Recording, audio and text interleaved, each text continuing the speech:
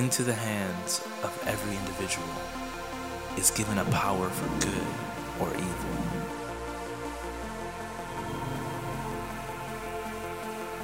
To be different, you must think, feel, and act differently. Focus on your purpose. Transcend boundaries. Impact the world.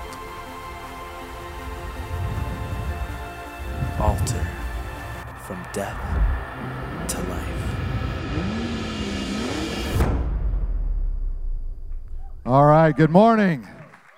Well, happy Father's Day to all of you men who are fathers, and those of you who are not, may you be a father soon in matrimony. Amen. But it's good to see you. Today I want to speak primarily to the men who have sons. Now, I'm not discounting the daughters, but I really believe that this message is particularly relevant for you. And I want to say to you who don't have a father or whose father has somehow either passed from this life to the next or has abdicated his role as being your father, that you don't necessarily have to have an earthly father to have a father. And this house, this church, is filled with fathers who can speak into you. And that we have a responsibility to raise up a generation, whether they're biological or adopted. We have a responsibility to teach the things of God in a way that is practical, relevant, and connects with life in such a way that we inherit the blessings of the Father on a daily basis. Amen? You know, there's a story in the Bible about a guy named Joshua. And Joshua in chapter 1, he was told by God to go into the promised land. But before he went, he spoke these words in Joshua 1:6. He said, "Be strong and of good courage." Now, it's interesting, he says that 3 times in that first chapter. And you wonder, why does he have to remind him 3 times to be courageous and to be strong? It is because naturally we are not strong or courageous. We have to put on that persona as men and be courageous and be strong. But that doesn't mean we're always feeling it in our life. Nor does it mean our sons feel it in their life. Because I want to just tell you this, it's hard to be a man. Now, we hear a lot about women saying how hard it is to be a mother and to be a wife and all those things, and I believe that 100%. All you have to do is go into one delivery room and know that this is an impossible task. I mean, I've been there and 3 times now, and every time I was glad I had taken a first aid class, was able to put my head between my knees and keep from fainting. But it's hard to be a man because you have to always feel like you're in control of the situation. You have to be able to fix everything and put everyone at ease that life will go on even through this crisis that we find ourselves in. You see, entering the promised land for Joshua was not going to be easy any more than you entering into life and the promises of God will be easy. There will be challenges on every step. There will be setbacks that will make you wonder if you will get through this moment in your life. And you look back on life and you sometimes with just a relief say, I'm glad I got through that. I hope I don't do it again, only to have it repeated again in the next 6 months or 10 years, whatever time might be. It's interesting in Matthew chapter 11 in verse 12 that Jesus said this, "From the days of John the Baptist until now, the kingdom of heaven has been forcefully advancing, and forceful men lay hold of it." And we're reminded there that the kingdom of heaven doesn't come easy or naturally. It comes by when we exercise force in the spiritual realm and realize that we are in a battle that demands everything we've got in order to advance the kingdom. I looked up the definition of the word forcefulness that's defined there, and it says an attitude of fixed determination that presses ahead regardless of every kind of difficulty or discouragement. And that is the calling card of every man. It is you must exercise relentless, persistent diligence even in the midst of setbacks and the turning of all the shadows that come in life. You know, the Bible says that as one man sharpens another man, as steel sharpens steel, so one man sharpens another man. It's interesting because that scripture says as one man sharpens another man. It doesn't say as one woman sharpens another man. It really is a verse that's directed to men. In fact, there are some things that men can say to men that women cannot say to men. In fact, if a woman says some of those things in correction to a man, then the man thinks, well, you're just nagging me, you're like my mother. The man can say to another man something 10 times more harsh, and he goes, yeah, that's right, I believe that, yeah. And why is that? Because it's built into men to be shaped by men. Did you hear what I said? It's built into men to be shaped by men. And the hardness of a man, the pride of a man, the insensitivity oftentimes of a man can only be shaped by another man. There's something that happens when a man looks at another man and says, you're stupid. The man looks back at him and goes, you're right. Let a wife or a woman say that to another man. They're totally offended. They have to defend their manhood now. But you see, there's something that's there. That's why the Bible says, let the older men teach the younger men. That's why it says, let the older women teach the younger women. Because God understands design in everything that He has created. You see, when we begin to think about a father, what is it a father really does? A father guides the destiny of a son. Do you ever think about when you have a son, you are guiding the future of that son?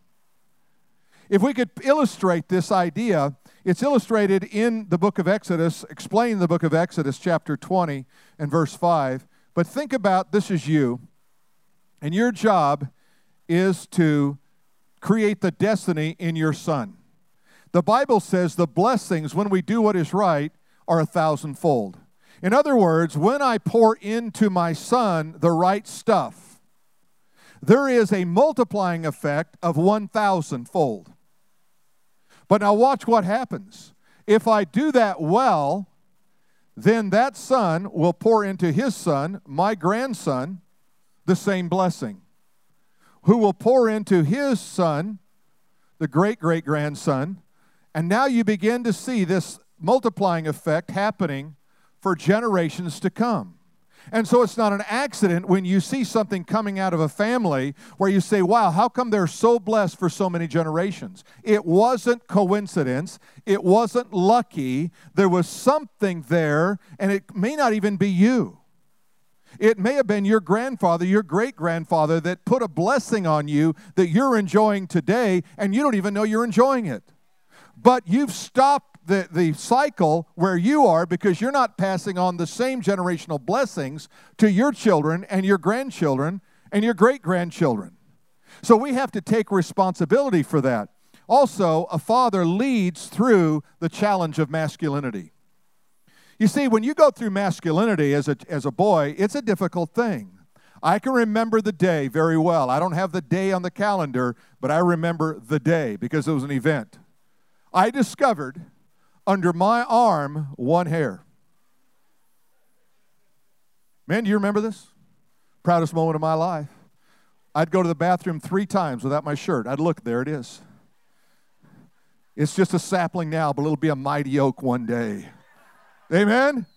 Hey, that's a step in masculinity. Amen? Right? Ladies, you don't understand this because you just shave it off. That's how we know we're different. Well, maybe all of you ladies don't shave it off. I don't know what's going on. And then you have that next moment of masculinity where you're going through that next stage of masculinity and that all ominous, menacing pimple arrives. It always arrives the wrong time, wrong place. You ever notice that? It's like the day you've built up enough courage to go ask the girl to sit next to you in class. And there it pops up right between your eyes. You look like the unicorn called from God. Then your voice changes. It begins to crack. And you're talking to someone, and all of a sudden it just does one of those things. You don't even know where it came from. You're just trying to be a man. And then there's that menacing guy who always grew up faster than you did, who actually has muscles and not fat. He looks like a man. He looks like your dad. You look like his son.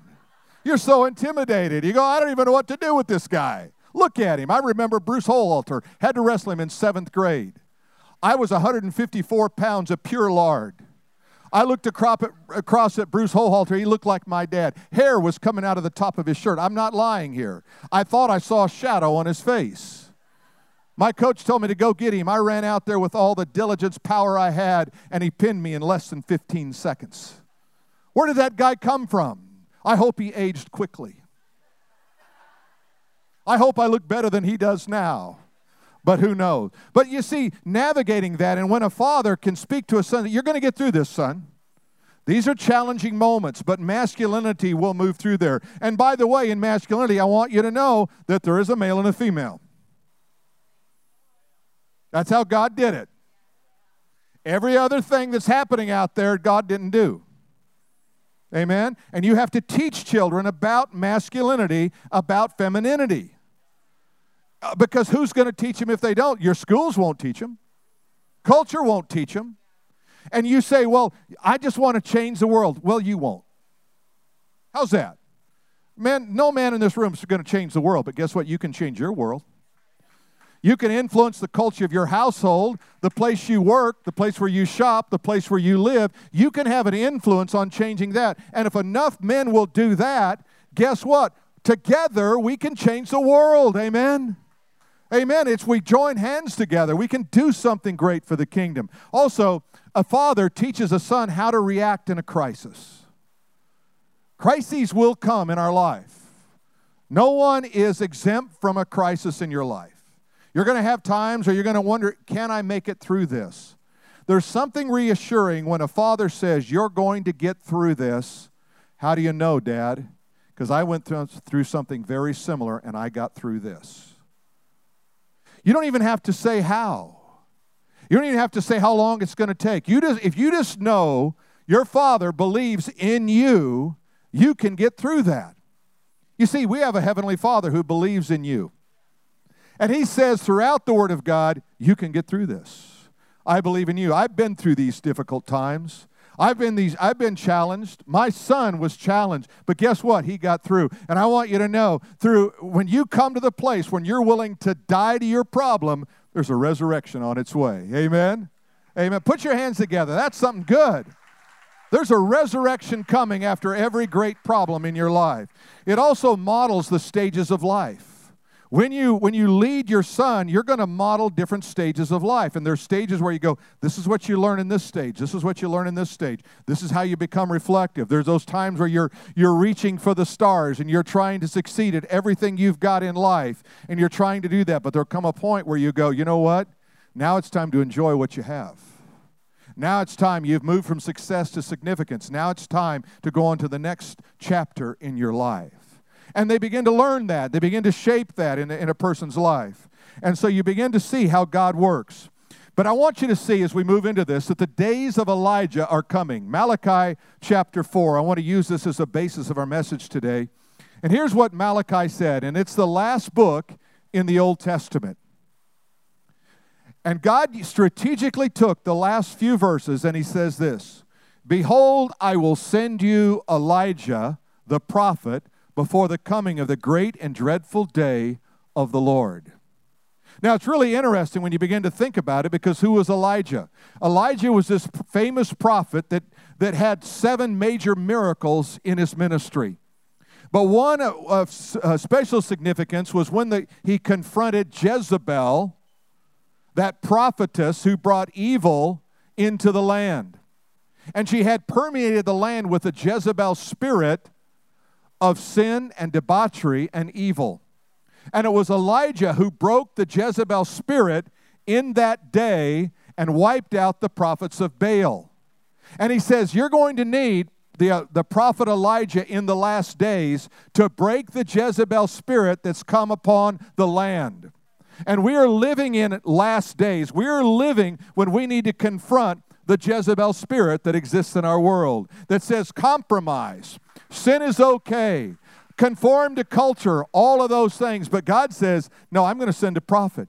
And you know, what we learn from Scripture is that God always sends what you need when you need it. You see, you go through life, you go, I don't know what I'm going to do. I don't know what I'm going to do. Do you trust in God? He'll provide. Yeah, but what about this? He'll provide. You see, part of walking by faith and not by sight is believing that God will provide before you see the evidence of it. That's why in Romans 4 it says you call those things that are not as though they are. That's faith. We like to put it like this. You got to say it's so when it's not so in order for it to be so. That's faith. I'm acting on something outside of my visual, but I'm acting in my spirit man to bring it about in my world, the world that I live. And what's going to happen? Well, you see, when God does that, God has a provision before you ever have a problem. So you say, I don't know, how's God going to do it? Don't worry how God does it. God will do it. You know, when I would go to my dad and something was broken, remember those broken toys? Now we just send them back to Amazon. But in the old days, you had to actually fix them. And so I went to my dad, Dad, can you fix this? And he'd look at it, and you knew deep in your heart that he could fix it. I don't know how he's going to do it. How are you going to do it, Dad? He said, just don't worry about it. I'll take care of it. And sure enough, it would get fixed somehow. Now, it may not have been as good as it was when it was brand new, but it's fixed. I can use it. I can operate on it. And you see, what happens is that's how God works. God says, I'm going to fix it. It may look different than you think, but I'm going to fix it. Well, how am I going to get through this? Well, you know what? Sometimes we have to reset a bone. But we're going to put a cast on it until it heals. Sometimes the net's going to get broken, but we're going to mend it. You're going to catch fish again. And in the process of healing and delay is going to be reflection. And you're going to reflect on the goodness of God and what I do in the process to bring you back to the point of full restoration. And that's how God works. Amen? Turning hearts. What does God do? He turns hearts. Let's go back to Malachi chapter 4 again.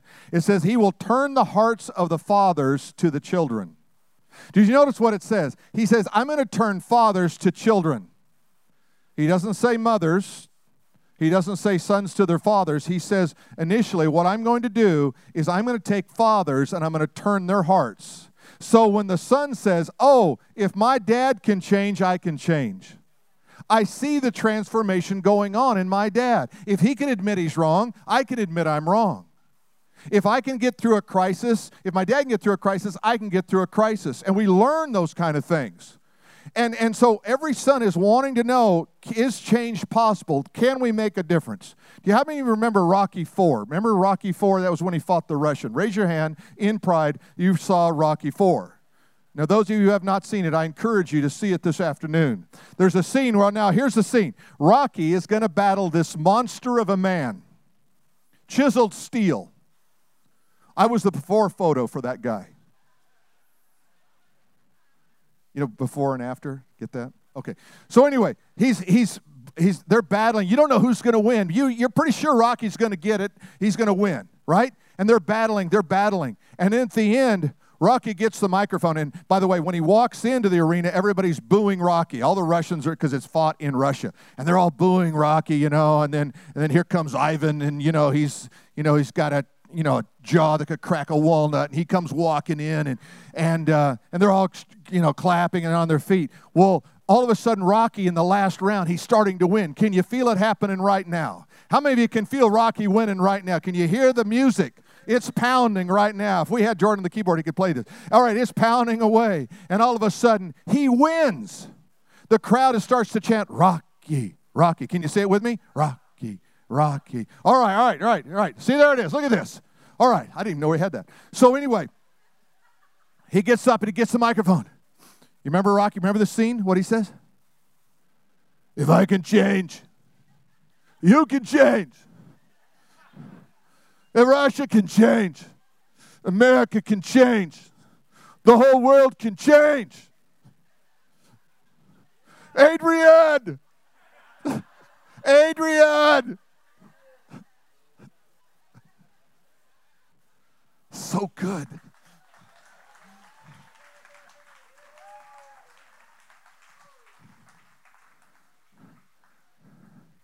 It's all your son needs to hear. If I can change, you can change. That's it. And think about it. Rocky solved all the geopolitical issues in one fight. You got to love it, amen? You got to love it. Well, look what it says. And the hearts of the children to their fathers. You see, so first the father changed, then the children changed, lest I come and strike the earth with a curse. So what happens if this transformation doesn't happen from fathers to sons? It says the world will go through difficulty and challenges that he defines as a curse. That is the lack of the favor of God on the situation. That's what a curse is. He said, so what I want you to do is I want you to act in that spirit of Elijah. I want you to break down those walls. I want you to be the father who leads the way. You see, because God himself will bring about changed hearts. See, when it all comes down to it, we don't change because somebody tells us to change. We change because God so makes it so appealing that he draws us into change and we're transformed. And when you have that self-discovery empowered by the Spirit of God, you go, wait a minute, I have been a knucklehead. I think I'll stop doing that. Guys, can you relate to this? See, guys can relate to this. Because God talks to guys differently than he talks to girls. My wife, God calls baby girl.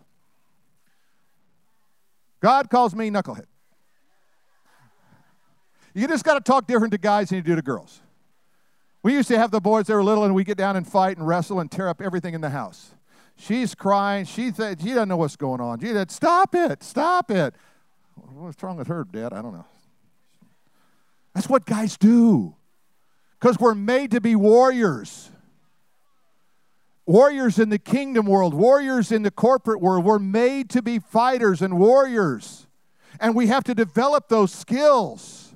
And that's a different category altogether. You see, patterns and habits in our life, though, needs to change. There's some things in your life, gentlemen, that need to change today. They just need to change. Either the way you're thinking, the way you're talking, the way you're acting, whatever. It just needs to change. And there are triggers in your life that kick those things off. You ever notice that? Like, I don't even know why I did that or why I said that then. And there was something in your life that just triggered it.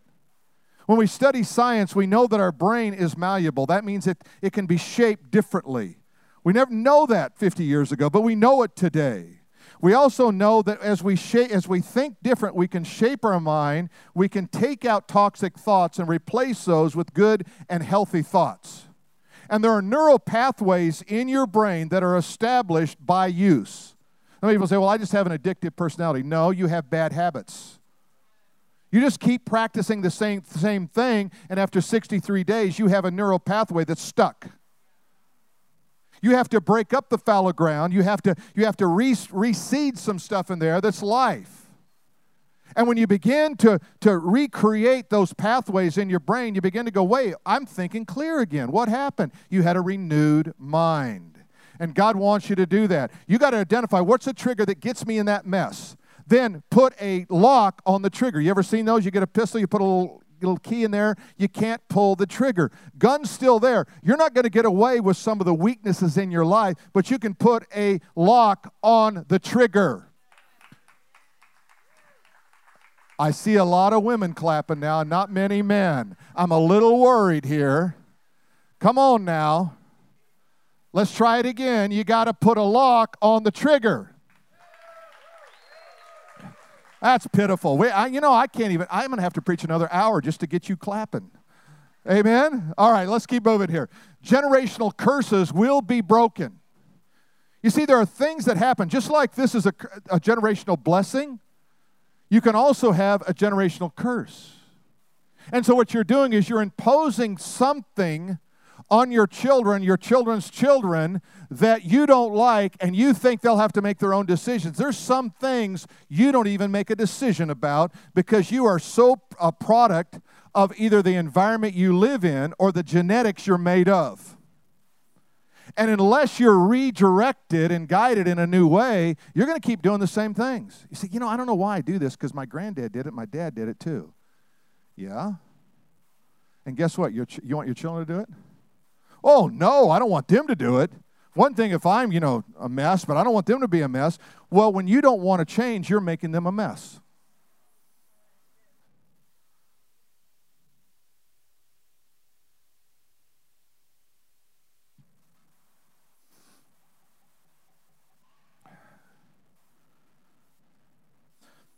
Think about it like this. Your genetics and the blessings of the past or the curses of the past are an invisible barrier keeping you from doing and being who you need to be. You feel like you're boxing in the air? You're shadow boxing? Man, I'm fighting, but I don't even know who I'm hitting. I'm not winning. I'm not winning. What does God want? God wants visions and dreams to be a part of your destiny. Let's think about that. Let's look what it says here in Numbers chapter 6 and verse 24 through 26. I used to pray this over and say this over our kids all the time. And it's the Aaronic blessing. Now, here's what I want you to do. Men, I want you to write this verse down. If you're sitting next to a man, make sure he writes it down. Will you do that? Okay, are you ready? You can type it in your phone. You can write it down. But I want you to write down Numbers chapter 6. Okay. Was it 24 through 26, I think? Okay. Now, why do I want you to write it down? Because last week you learned something about your brain. This is what percentage of your brain you use according to the latest studies. Some people can use up to 8%.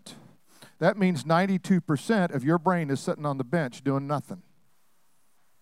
So write it down. Got it? How many of you wrote it down? Raise your hand if you raise your hand. I just love to intimidate those who do. Keep them up. Keep them up. Now look around. Who didn't write it down? Give them the eye.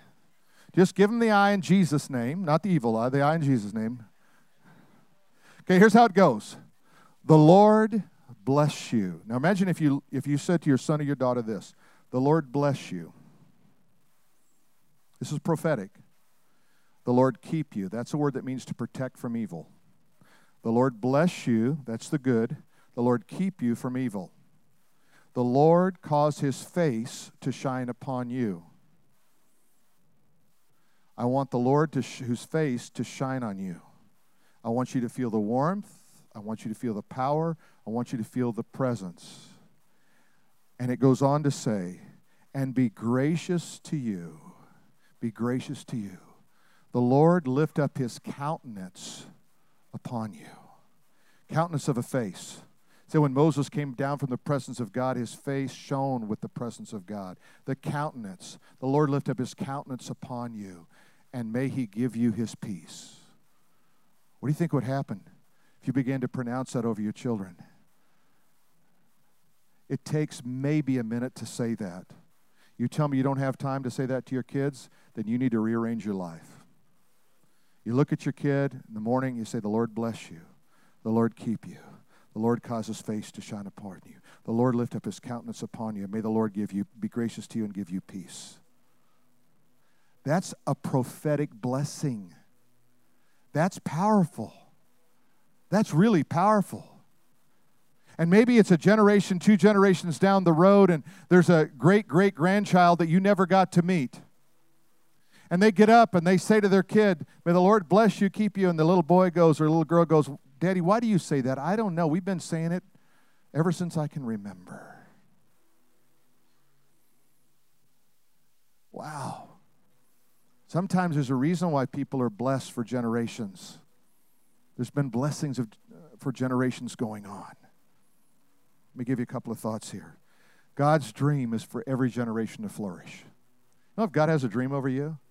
God has good for you, amen? I have good plans for you, says God. Not evil, I have good for you.